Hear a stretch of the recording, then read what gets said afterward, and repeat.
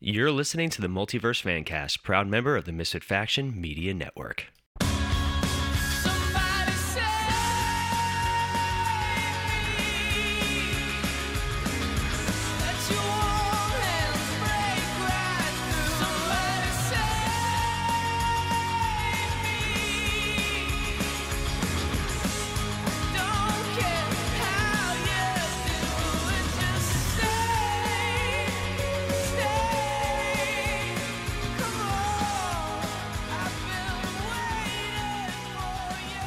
Hello, everyone, and welcome back to the Multiverse Fancast. If you guys are listening to us on the go, you can find us on Podbean, Apple Podcasts, Stitcher, Spotify, iHeartRadio, Samsung Podcasts, and basically anywhere you guys get your podcasts. As always, I'm one of your hosts, Paul, and with me today for this very special episode from Cinematic Adventures and, from anywhere else you probably see him, Sean. Sean, how are you today? I was about to say, you said Multiverse Fancast, and I'm like, wait, what? Where am Where I? am I? Why am I here? I don't know what to do with my hands. I don't know. I have no idea, but I am very excited for this. So, just a little backstory.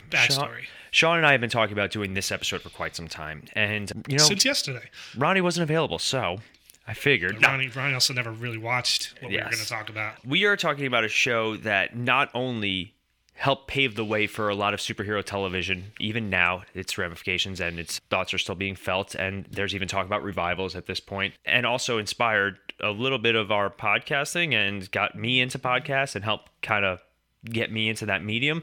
And we are talking about the CW/the WB's Smallville. WWWWB. Yep. So, man, all right. Smallville.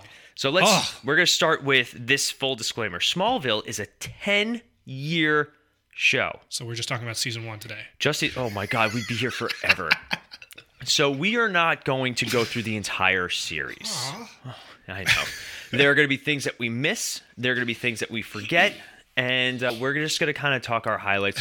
It's going to be really hard to fit this all into a 45-minute to an hour episode. So I want to establish this by saying that this show started in 2001. Paul and I were freshmen in high school when this show started. So this show went 10 years.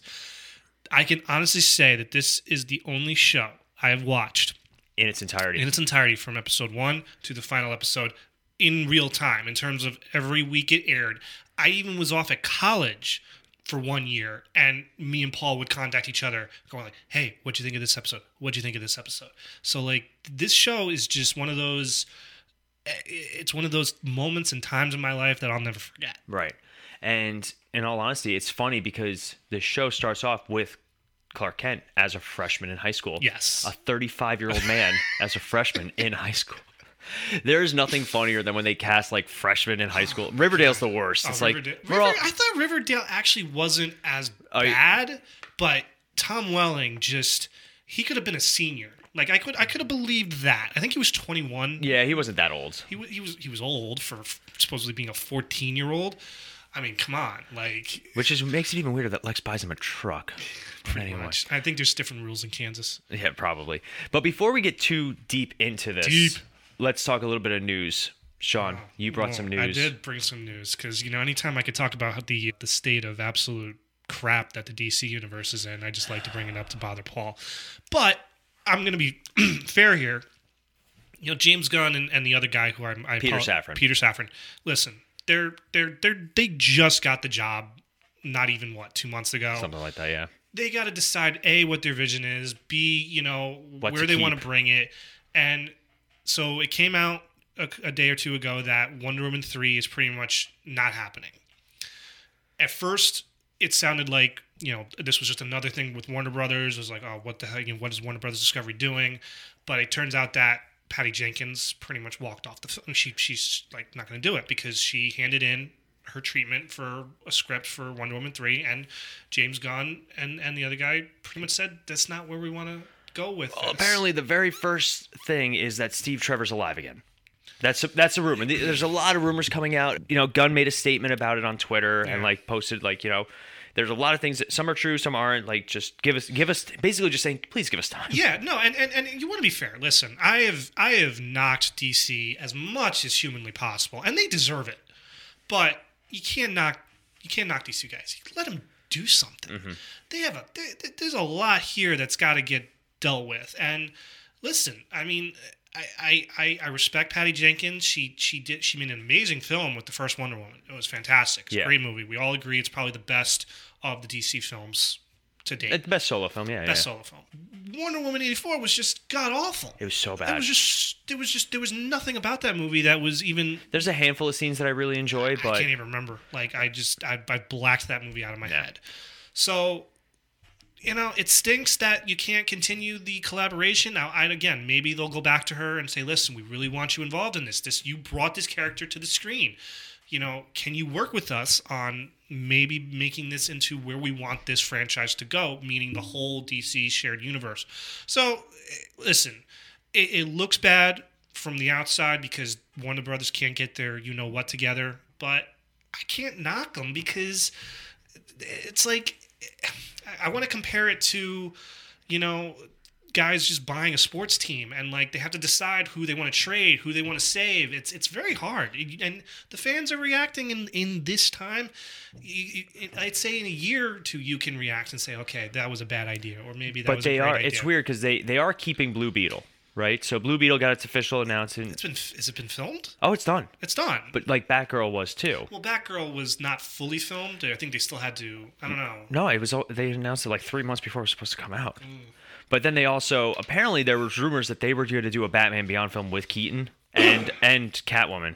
Yeah. Like, oh god. See, again, there's too much. They need to pick their lane at this point. And I'm sorry, and maybe I'll be yelled at for this. You got to stop the alternate universe thing. Like, if you're gonna go with the Matt Reeves Batman, then you can't have a Ben Affleck Batman. It's just too much. It's a lot. It is very much. It's too confusing. And I also misspoke about The Flash being the only show left on the CW. Superman and Lois. Oh, that's right. I'm sorry. I forgot all about it. I've not watched that. Sorry, Tyler Hoechlin's hanging behind you, so I had to make sure I mention it. He's hanging? Yeah. So, yeah. I'll let you all think about what that bet. Yep. But, I don't know, DC's such a hot mess right now. I hope that... I think after the new year, when the new quarter starts, because also Black Adam did not blow the box office away as much as they thought it was going to. It made its money back, it made a small profit, but not in the way that they were hoping. No. And you have to wonder, they have two choices at this point. It's either complete clean slate, and they can even start with this Matt Reeves Batman universe and make that the new DCU. Yeah. You still have Shazam coming out, and you still have Aquaman coming out. It was announced that The Flash. Then Henry Cavill. I mean, you already had Henry Cavill back in Black Adam. I just feel like they're in such a. Either way, they could. It's a mess. It can be fixed. It definitely can be. And if you want to think it can be fixed, you think James Gunn would be good enough to fix it. But James Gunn has a certain type of vision. It may be hard for him to find filmmakers that share that vision with him. Did you watch Peacemaker? No. You've asked me that numerous times. I keep forgetting. No, I know. I'm not really people, interested in it. I really am not. I think if they decide to go that route with that kind of style, I think it might work for certain characters. Like, that's the other problem. See, I personally didn't care for the new Suicide Squad at all. So, like, I wasn't too thrilled when they announced that James Gunn was going to be in charge of it. I was just like, so you went from a Zack Snyder universe to a James Gunn universe. Yeah. Doesn't do much for me. It's a big trend. It's funny, too, because now, like, after the Snyder Cut came out, and you find out more about what he wanted. It's weird to think that DC did have a plan at one point. Yeah. Like, that started in Man of Steel and progressed, through these movies. Like, I think we said it in another episode where the DC movies always felt like that whatever movie, especially in the very beginning, the previous movie always affected heavily the next movie. Yeah. Like, Man of Steel had a natural lead up to Batman vs. Superman. Like, everything that happens in Batman vs. Superman is because of Man of Steel. Oh, yeah. Everything that happens in Suicide Squad, the first one, is because of Batman vs. Superman. And then, obviously Wonder Woman's kind of in its own timeline. Then Justice League happens, and it's a direct result because of Superman's death in Batman vs. Superman. Yeah. And that's even more prevalent in the Snyder Cut. So it makes me sad. I wish we had actually seen the full fruition of that universe. Again, I like Zack Snyder, and I understand why people don't enjoy the movies. I get it. But I would have liked to see kind of where they were going to go and where the franchise would be now. I know. It's wild to I'll think. always say it, and I stand by it. They sealed their coffin when they just felt that Superman wasn't big enough to make his own sequel before they decided to get into the whole, pairing all the characters together. I was like, it was too fast. Yeah, it's too fast. They should have done an individual Batman movie first. They should have done a sequel to Man of Steel. Then either you do your Wonder Woman next, or you do your Ben Affleck Batman movie, which they were going to do. And then Ben Affleck's life came into the fold, and all went to hell there. So you gotta do what you gotta do. But listen, I can't be upset with James Gunn. You gotta let the man work here. So we'll see where they go from here. With bated breath. It just doesn't look good. So let's talk about a franchise that had some ups and downs. Yes, but for the most part was pretty up, at least for us. Maybe it might be the rose-colored glasses. It came and nostalgia. out at the perfect time for us. Oh my God, yeah. I mean, if the same show, exact same show, came out the year Arrow came out. Not saying Arrow came out at the same time, just saying the year Arrow came out. I don't know if the show would have lasted 2 years. No, because it fit the time when it came out. This was a time where superhero franchises were very they were. It was before Spider-Man. This was before Spider-Man the movie. This was post Batman and Robin, but pre Sam Raimi Spider-Man. So we had not had a superhero film in 4 years. We had not had any type of the closest TV show was Lois and Clark, which went off the air like 4 years earlier. Never get that cliffhanger resolved. I liked Lois and Clark. I did. It was all right. It was all right. It was what it was. This show was the X-Men of superhero TV shows. I forgot about X-Men. Sorry. So the X-Men franchise, and the reason I make this analogy, played it very safe in comparison to how comic book movies are done now, especially when it came time for flashy costumes and things of that nature, right? Smallville had a very simple premise. Originally, it was supposed to be a young Bruce Wayne. That was the idea. They were going to do a young Bruce Wayne series, and they decided to switch to Clark Kent. And the whole their mantra was no tights, no flights. This is the complete story of Clark Kent becoming Superman. It only took 8 seasons for us to get there. Well, so I'm flashing back. Oh, I know. I'm watching this happen. To us sitting in whatever class we're sitting in, and we're just being like, what do you think the final episode of Smallville is going to be?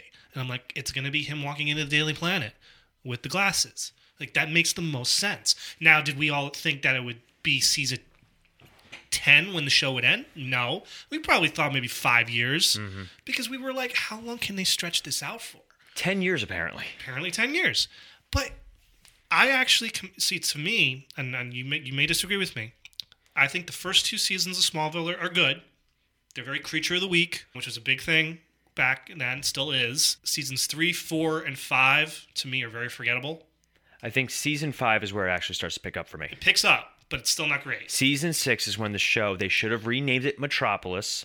And all. So, you remember Roswell? Yeah. Roswell had the same issue where after like 2-3 seasons, they weren't in Roswell anymore. Yeah. The show really became... But I feel like the name just worked. I know. You couldn't do that. I get what you're saying. I know you get what you change what the focus of the show is, but I agree. I think season 6 to season 10, yes, there were a few hiccups in between, but I think those were the solid...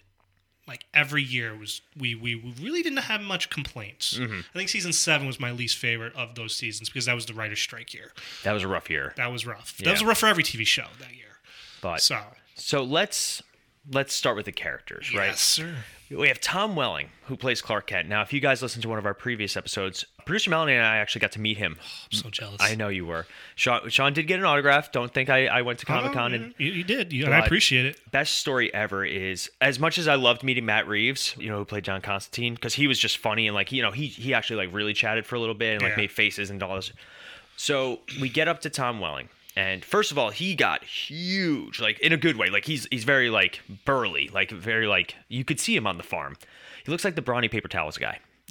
And so we get up there, and basically when you go to Comic-Con, there's usually a handler, somebody that runs the money, who organizes, and also makes sure that you're not getting, too much time, whatever. So the handler got called away for something. So we're literally standing with Tom Welling for a good 3-4 minutes before we even do pictures, which doesn't sound like a lot of time, but when you're standing next to Tom Welling, it's an awesome amount of time. And we found out that Tom Welling was actually born in Putnam Valley, which is not very far from us. Yeah, that's right. So, and I'm very familiar with it. So Putnam Valley, just for you guys who don't know, who don't live in New York, is commonly referred to as Putt Valley. That's just, if you're around the area or you know the area, that's what you call it. So I convinced Melanie to ask him, we heard you grew up in Putt Valley. And she says that to him. And he goes, oh, you mean Putnam Valley? And we're like, oh, you didn't live there then. He's like, no. And he for like a couple of minutes first, before we even asked, he's like, the handler walks away. He's like, oh, this happens all the time. Like, you can just hang out, like, and he's like he makes a little bit of small talk. It was really cool though. And he just seemed like such a down to earth kind of guy. But he plays Clark Kent. And which season do you think his best Clark Kent is? I want to say when he first starts trying to create the Clark Kent persona, the glasses and trying to be a little. They go very Christopher Reeve heavy in this show.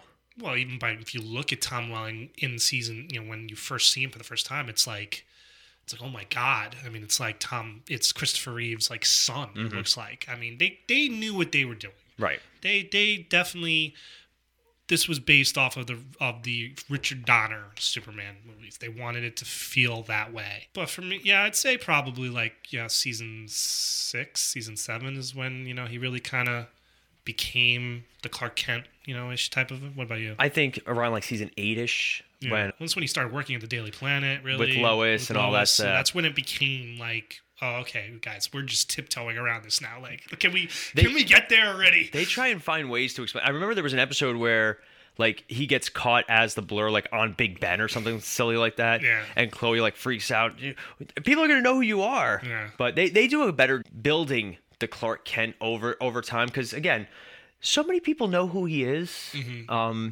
So like when Superman appears, people are gonna be like, that's Clark. He saved me from like a fire and didn't die. Like, it's just wild to think. But I think Tom Welling does a great job. It's weird because he was very adamant about certain aspects, and then he stayed away from it for a long time after the show ended. First, you never see him in the costume.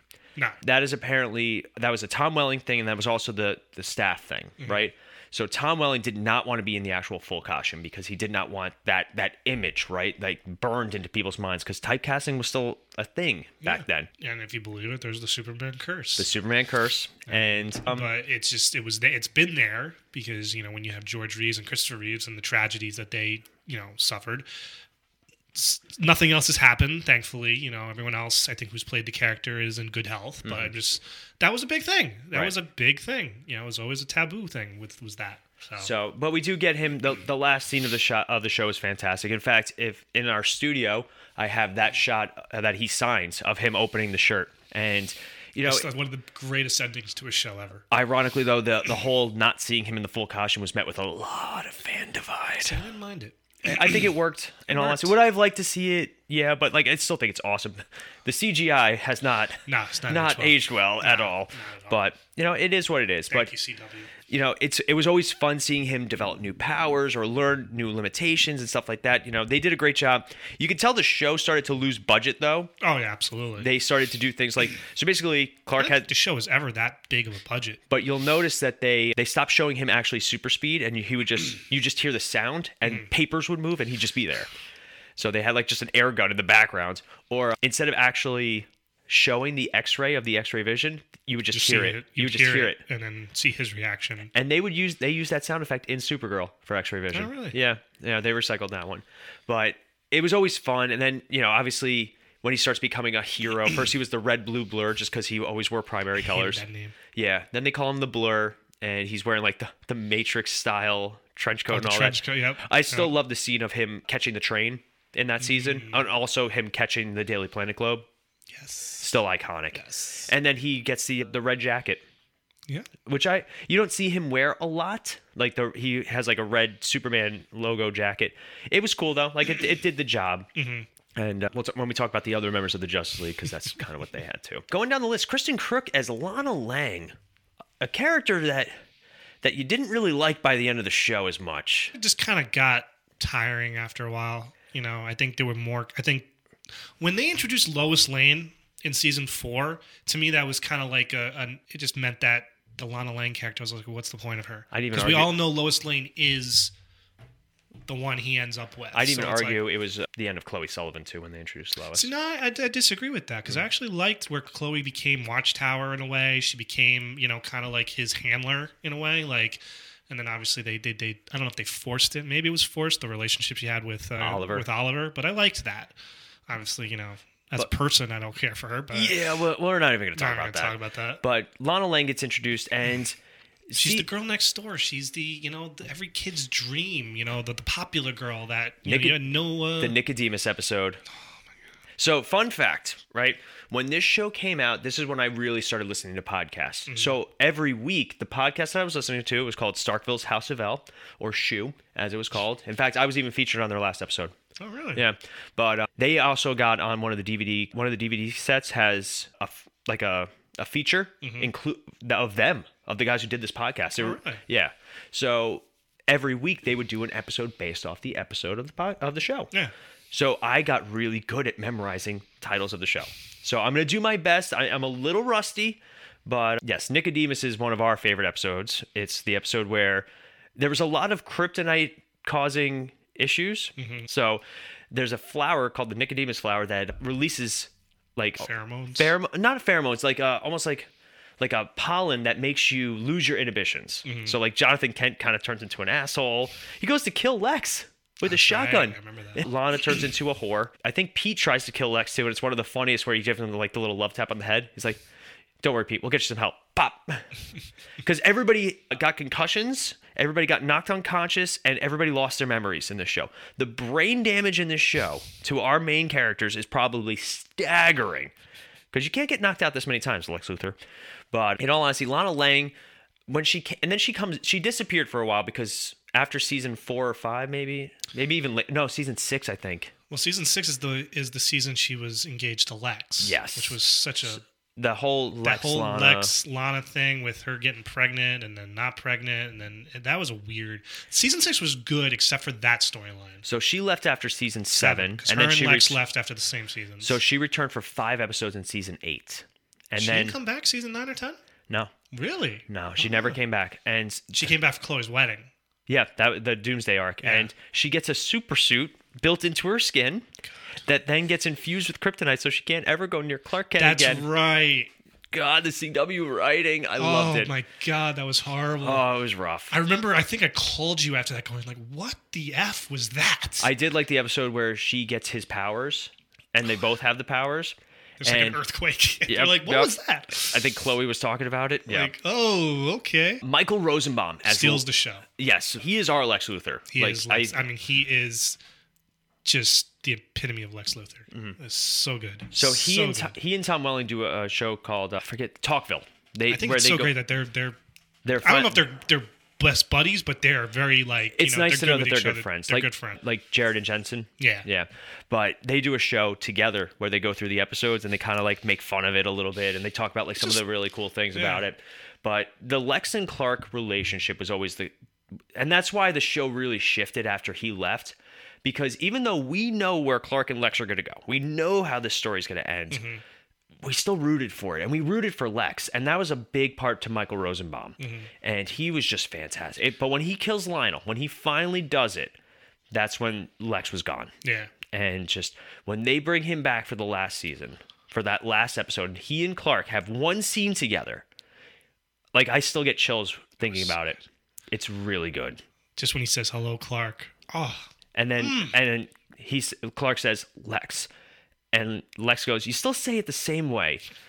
A little bit of dread, but also like a hopeful cheer or something along those lines. I'm paraphrasing. The best thing I remember when I first, TV Guide, and Ben, you remember the TV Guide, every August they would have an edition where they would announce, the new schedules for TV shows. Mm-hmm. And they would have, the new shows for each, day.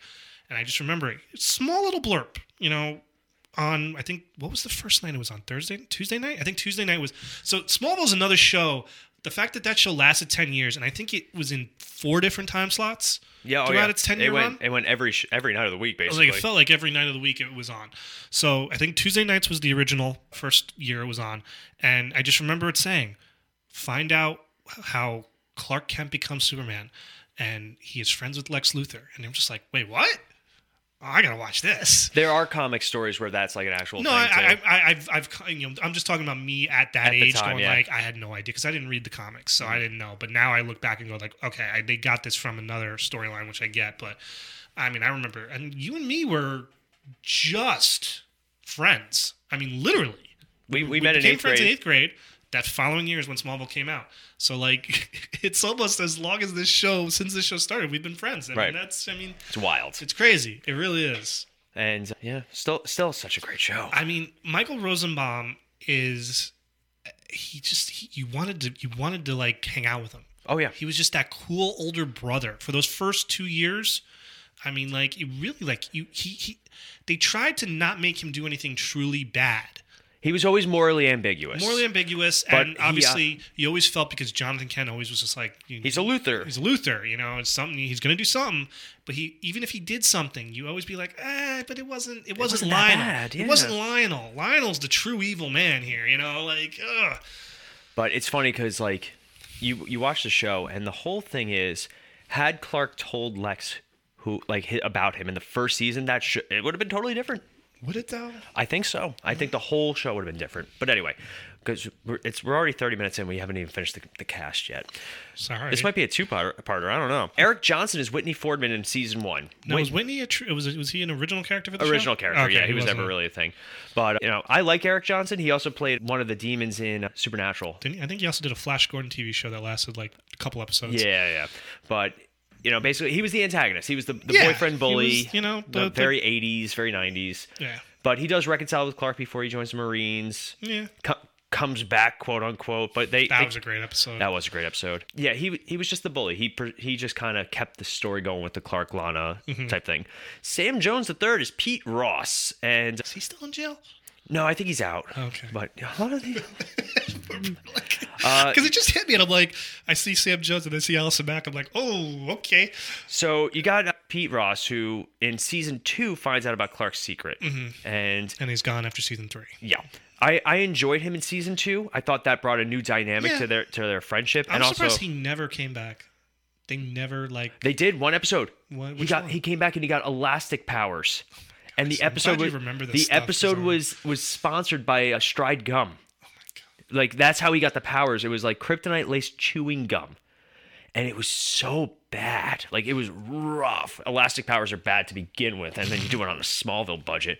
But that was season 7. He made a guest appearance, but from the comics too. He marries Lana Lang in the comics. Yes, but he's in love with Chloe, and there's a great episode where Chloe gets the ability to make people tell the truth, and that's when he proclaims his love for her.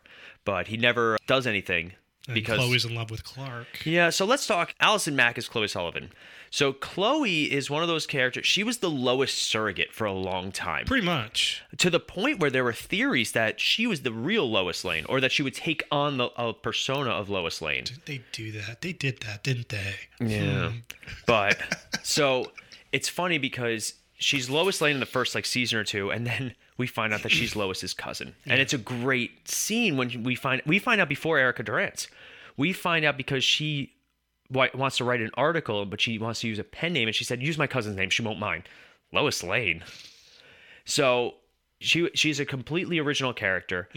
They made her go, once Lois was introduced, they shifted her out of that role, because obviously now you had Lois Lane. But they still had her as a reporter. She still worked for the Daily Planet for the next 2 years? Something along those lines. But then she becomes basically Watchtower, and she actually uses the word metahuman for the first time. That's right. Yeah, in season 8 or 9 when they introduced the Zatannas in that episode, I think too.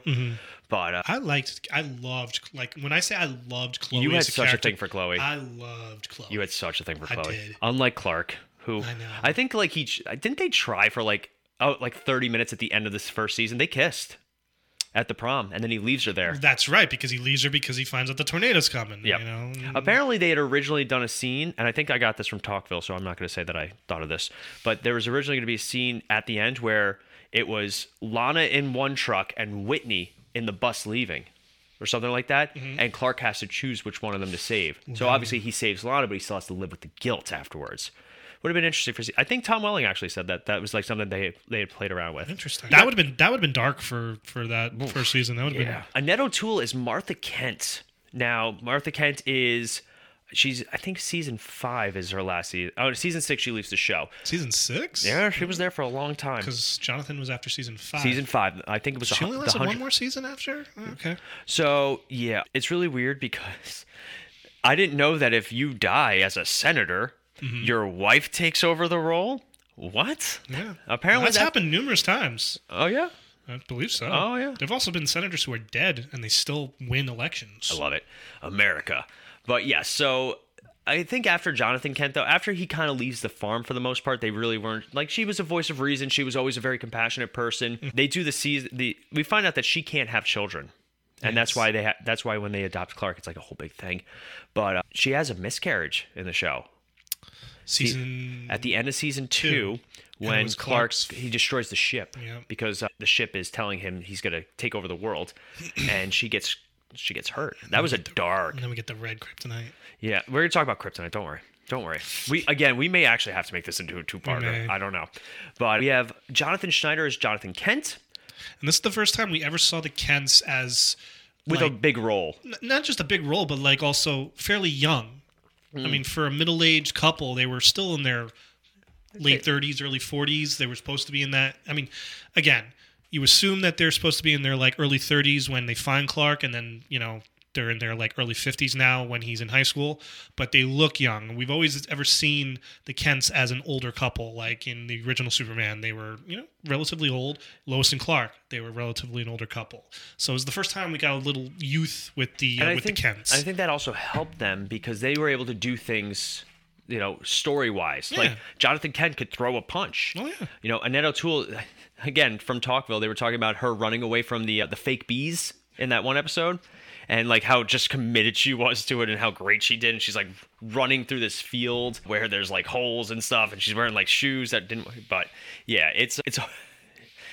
I liked the Kents. And I think that especially when they bring Jonathan Kent back for the last season, which I don't think they bring back O'Toole. I think she was season 9. I don't think she came in. I don't think she appeared in season 10. Yeah, because she was on a show. She came back as what was her?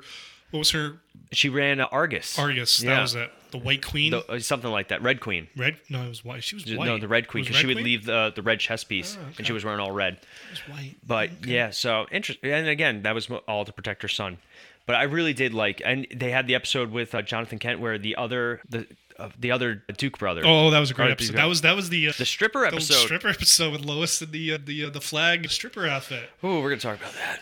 But the witch episode. Oh yeah. So we have John Glover as Lionel Luthor, a character that was so wild how they did Lionel Luthor. So first, he's the worst person ever. Yeah. And just a terrible, terrible person. Like he literally kills or is planned to kill Chloe and her father. He goes to jail. Mm-hmm. And then he gets stabbed in jail. And then He's got cancer or something like cancer. that. So he switches bodies with Clark using one of the stones. And yeah, that makes that like it changes him, and then he becomes a vessel for Jor-El, and he's now a good guy. Then he gets killed, and then Earth 2 Lionel is in the end of the show, and then he becomes a harbinger for Darkseid. Yes. What? 10 seasons, man. You got to think of ideas. God. John Glover was great. Glover was fantastic. He had some really great moments between him and Tom Welling, between him and Michael Rosenbaum. I mean, just the father-son connection between the two of them was just, it was electric. Yeah. I mean, just the hatred that he, not so much Lionel had for Lex, but for Lex had for Lionel. It was disappointment from Lionel and hatred from Lex. Hatred. Oh my God. And all he wanted to make he just wanted to make his dad proud of him. Yeah. It was wild to see.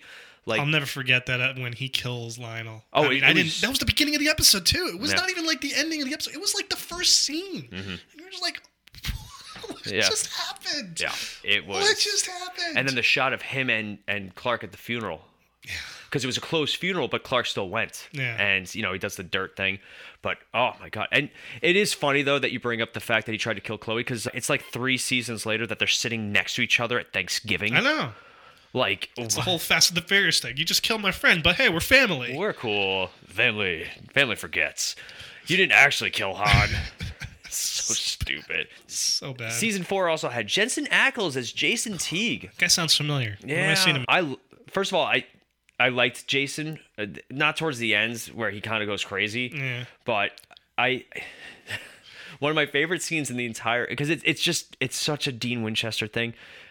They're in the church. The church. I know which one. I know you see. And he starts like, and then prepare for a romantic night on. And then somebody goes shh, and he looks, and he just does that Dean. He dips off. Yeah. And it just always makes me laugh. But I'm always very uncomfortable with the fact that he then became a teacher at the school, and then was still dating Lana. And ironically, Clark finds out about it because Lionel and Clark's body catches them. That's right. Yep. And so he was only in there for one season. Originally, he was second in line for the role of Clark Kent. See, I can't picture him as Clark Kent. I just can't. I just don't see it. Yeah. Well, he was also supposed to be Captain America. He turned down Captain America to do Supernatural. To stay on Supernatural. See, I find that BS, man. Because they could have made it work. They could have filmed Captain America, and they could have made that work. Well, you know what? We got Soldier Boy on the boys, and I'll take fair. it.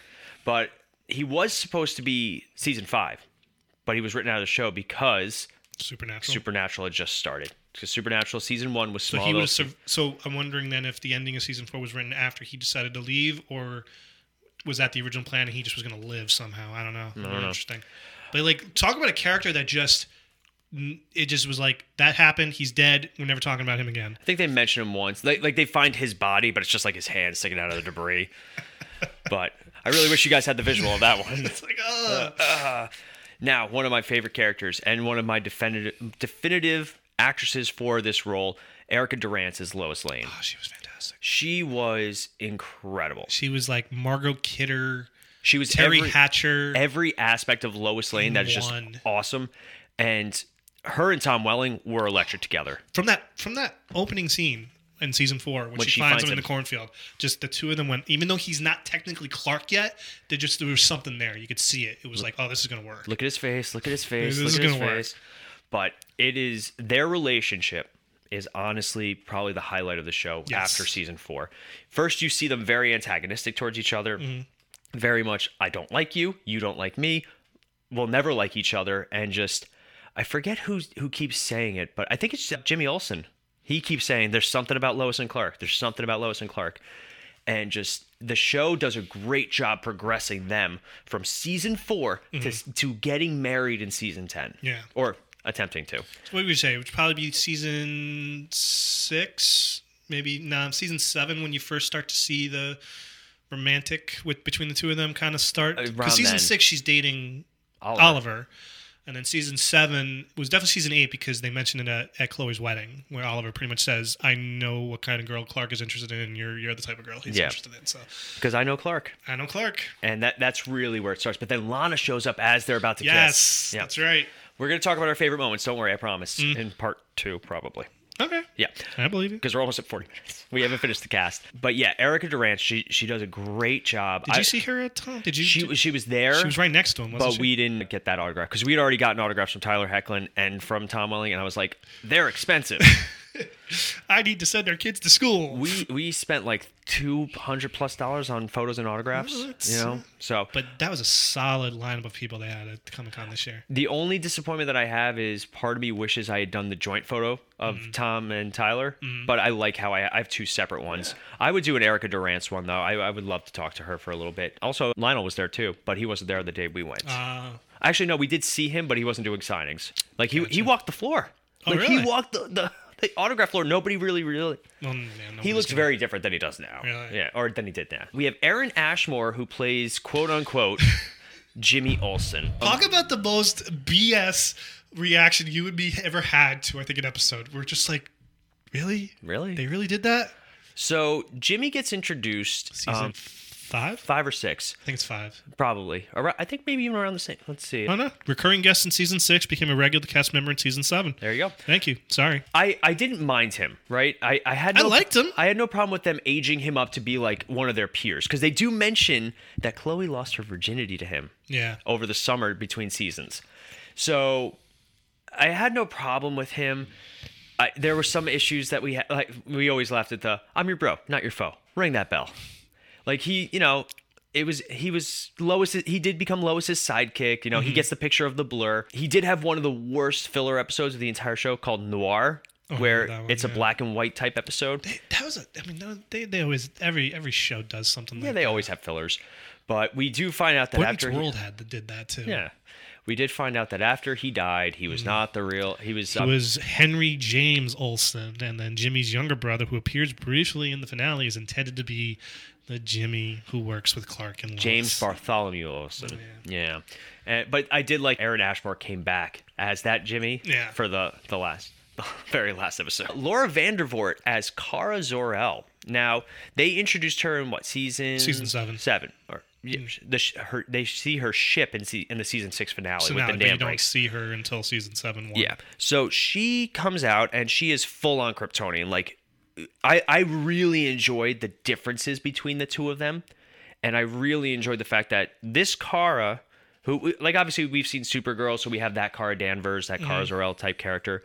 But this one, she was much, like, that's her age. She was, like, almost in her 20s when she left Krypton. So she has, like, an idea of what that world was like. And now she is trying to find baby Kal-El. And one of my favorite scenes is when she goes to fly, and they do harness work with her, too. She goes to fly, and he grabs her and throws her down. Because she can do all the powers, including flight. And there's a great scene where she tries to teach him how to fly, and it doesn't go well, and he doesn't want to do it again. But like their relationship was pretty good. Again, another character that just disappeared. Well, again, season 7 was the writer's strike season. I feel like, also, as I recall, and don't quote me on this, the show was possibly going to end after season 7. Right. Because that's when Michael Rosenbaum was leaving, Kristen Kruk was leaving, and Tom Welling was not that eager to stay on. So they had to really, like, beg him to stay on for another. I mean, again, we thought maybe, okay, get one more season out of it, but then it just, another season 8, then season 9, and then season 10. But yeah, I remember, I think after season 7, it was like, okay, we're getting close to the end here. Like, how are they going to wrap this up? So, but I don't remember a lot about season 7, except for, again, that it was the final season for Clark, for Lex, and for Lana. Yeah, she gets trapped in the Phantom Zone at the end, but she did wrap up her storyline. She came back in season 8, and she did guest star in season 10. Yeah, Supergirl and Prophecy. Yeah. Cassidy Freeman is Tess Mercer. Talk about a character who we didn't think we were going to like so much. She was like a breath of... yeah, you're right. Like, I was like, where are they going to go with this at the beginning? She's going to be the female Lex.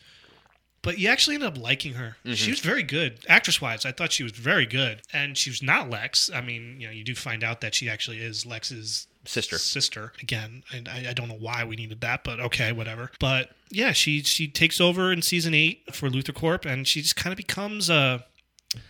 I don't even know what she really is. Like, I've heard a lot of interviews with her. The podcast that I listened to talked to her a lot. Yeah. And she was just lovely. She was like really cool, really fantastic. I haven't seen her in anything really No, since. but her name, Tess Mercer, homage to Eve Tessmacher and Mercy Graves. Miss Tessmacher. Miss Tessmacher. But yeah, she was great, and She looks like Elizabeth Banks. Doesn't she look like a little Elizabeth bit? Banks? Yeah, I can see that. And I do enjoy the fact that like her and Oliver had such a great relationship. Yeah, that was a lot of fun. And then she does turn good, and she's at their bachelorette party. That's right. And we'll talk. Oh, the best. That was a great episode. We'll talk about it. Don't worry. That was a great episode. And then she kind of just. I was really bummed when they killed her off in the finale. Yeah, but you know what? Somebody needed to die. Yeah. Unfortunately, and she's the one that gets Lex to forget everything. With the nanotech stuff on her, the gel. Sorry, that was dumb. I know. But they had to do it, unfortunately. Yeah. Sam Witwer as Davis Bloom. Now, obviously, just so you guys are clear, we're going through just whoever was on a main cast list. Yeah, this is not like every person who's ever been in the show. This is just whoever was ever on the main titles cast list of the show. So he plays Davis Bloom, who is Doomsday. God, it was stupid. I like Sam Witwer. I really do. And he went on to do a show called Being Human after this, which was great. He's I watched also, that. Star Wars Force Awakens. Wars Force Awakens. He plays Darth Maul too. That's right. Yeah. So I really like Sam Witwer, and Davis Bloom was okay. It was once they separated Doomsday and him, it was much better. And the Doomsday suit was not bad. Like I still say Bride is one of my favorite episodes. Where Jimmy and Chloe get married, and it's like through the handheld camera for all of it, and you do see like you do see Doomsday for the first time, and he like knocks Clark out with one punch, and it was okay. It was very Smallville, very CW, very CW. It's like we knew what we were going to see. We knew it wasn't going to be anything crazy. So we were just waiting to see how they were going to pull it off. There is a great scene when Clark and Doomsday finally have their fight, where first he catches the car that Doomsday throws, which was pretty good for CW, and then he saves a little girl, and then Doomsday just grabs him and starts just pummeling him. And the shot is, at the forefront is the girl, and she's crying, and in the background you just see Clark getting like beat. And I was like, that's a very comic booky superhero type shot. So I always think about that one. We only have 2 more, I promise. Justin Hartley as Oliver Queen / Green Arrow. So now he appeared on the show for the first time in season 6, but he didn't become a regular cast member, or at least appeared in the credits, I think, till season 8. Yeah. And he was great. I loved his Oliver Queen. Don't get me wrong. I love Stephen Amell as Oliver Queen. And I love that. Interpretation. Very different. This is a little bit more comic accurate. The Playboy. Again, he's the Batman substitute in this. And I've this was when the show was like, all right, we're going to start doing some comic book stuff. Oh, absolutely. With the introduction of Oliver Queen in full Green Arrow regale. Yeah. And one of my favorite scenes is he and Lois go to the Lex's Halloween party, because obviously they hate each other. They have a history. They're both billionaire brats, and I think Oliver bullied him too. Yeah. There you see that in flashbacks. But there's a great scene. So they dress up as Robin Hood and Maid Marian, which is funny. And at the end, Lois makes a bet with him that he can't shoot a can. And so he takes out a bow and he shoots it, and it goes right over it. And she's like, oh, I guess you lost. You don't get, whatever they waged, probably something inappropriate. And then the shot goes to the arrow, and you see the small little opener thing, like that little tab, hanging on the arrow, because that's what he hit. And I was like, oh, God, that's so good. But, yeah, Oliver was great, and he was just, we'll talk about the Justice League stuff in a minute, but he was one of the best additions to the show. He was a breath of fresh air into the show. I think it was smart when they introduced him, what they did, because you didn't know where the show was going to go at that point. And he challenged Clark. He was another foil, another antagonistic towards Lex. So him and Clark automatically were on the same page with that. Even though at that time, Clark was not fully ready to give up on Lex. Right. And then we have Callum Blue as Zod, as a young Zod. I was surprised when they brought Zod on as a villain. It works, though. It did work. But I was think surprised. it really worked. And I think having it was almost like a young, it's almost like Lex Luthor, where you root for him even though you know where he's going to go. Yeah. And I still say their final fisticuffs in season 9 was awesome. That was on good. the roof. But we have a couple of other characters that I want to quickly mention. I was going to say he never appeared in the credits, but James Marsters as Brainiac. I wanted to mention him because he also came back for one of the best episodes of the show. Yeah. But really quick, do you want to do this part 1, part 2? Yeah, what are we at now? 47 minutes. Yeah, I think let's probably... So what we're going to do is we're going to cut it off right now. Okay. And when we come back for the next episode... That's going to come up on your feed. So this is 1 episode. Part 2 is going to be some of our favorite episodes and moments from the show. But really quick, we want to thank you guys for listening. Look out for part 2. I'm going to do a fan feedback Friday really quick. You want to just... Yeah, we can do it. Yeah, we'll do fan feedback Friday so that way people don't have to wait for 2. Or do you want to just do 2 in 1 week? Oh, man. We'll save fan feedback Friday for next episode. All right. But don't forget, guys, if you want to hear more of our content, you can go to our website, themisfitfaction.com. You can also find us on Apple Podcasts, basically any podcasting.